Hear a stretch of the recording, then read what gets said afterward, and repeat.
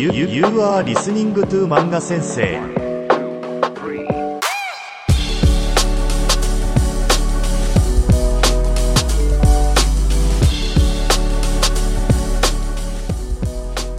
Yo, minasan, it's Manga Sensei again. Welcome back to the Manga Sensei podcast. Today, we're going to be talking about na adjectives or na nominals.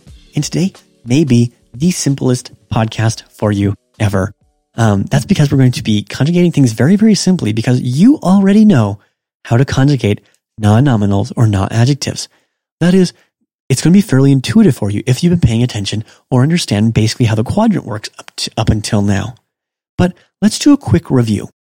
We have two different type of adjectives, one being the E adjectives and the other one being the na adjectives. E adjectives are anything that end in ai, ii, oi, and ui. Okay, so kawaii, kashikoi, zurui, and yabai. Okay, so all those E adjectives, and we know how to conjugate them because of the last lesson that we had. Kawaii, kawaiiku nai, kawaiiku nakatta, kawaikatta. Okay, so we have all these different ways of conjugating, and it's same with nai.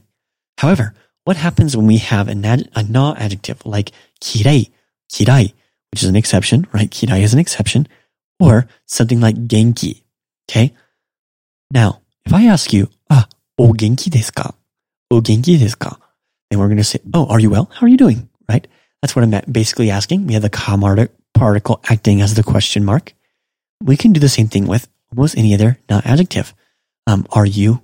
Is this? I could say, with E adjectives, oishii desu. Oishii desu ka? Desu making it slightly more polite, but you don't need the desu there. Oishii, right? With na adjectives, you always need the desu. And so if I want to say, this baby is pretty. Kono akachan, kono onna, kono woman, kono onna ga kirei desu. Kirei desu. Okay, she's pretty. Or if I want to say, she's very lively, very genki, very energetic and healthy. Genki desu.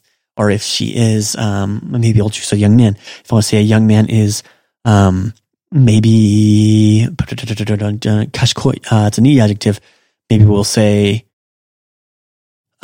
here's a great one. Katakana words can often be used with na and adjectives because they're not E adjectives, so we can use na there. It would be handsome. Kono otoko ga handsome desu. This young man is handsome. Okay? Now, what happens if we want to use the adjective, however, before the noun, as we're going to describe the noun, such as, this is a, colors are a wonderful example. Midori. Midori is green. This is a green book. Okay? Or just green book. It would be midori na. That's why they're called na adjectives. There's a particle na that goes in between adjective and noun. Kirei na onna. Genki na hito. Midori na hon. You can say midori no if you would like. It's a green book connecting those two together. But I can also use na to make it vary. If I want to say various, tayona or irona hon, irona hito ga imasu. So I can now take that adjective and put it before. Now, if I want to say there were many people, hito ga, or people wa, oi is technically the ones we want to use many, but maybe they're genki deshita, datta, de wa nakatta, de wa arimasen deshita.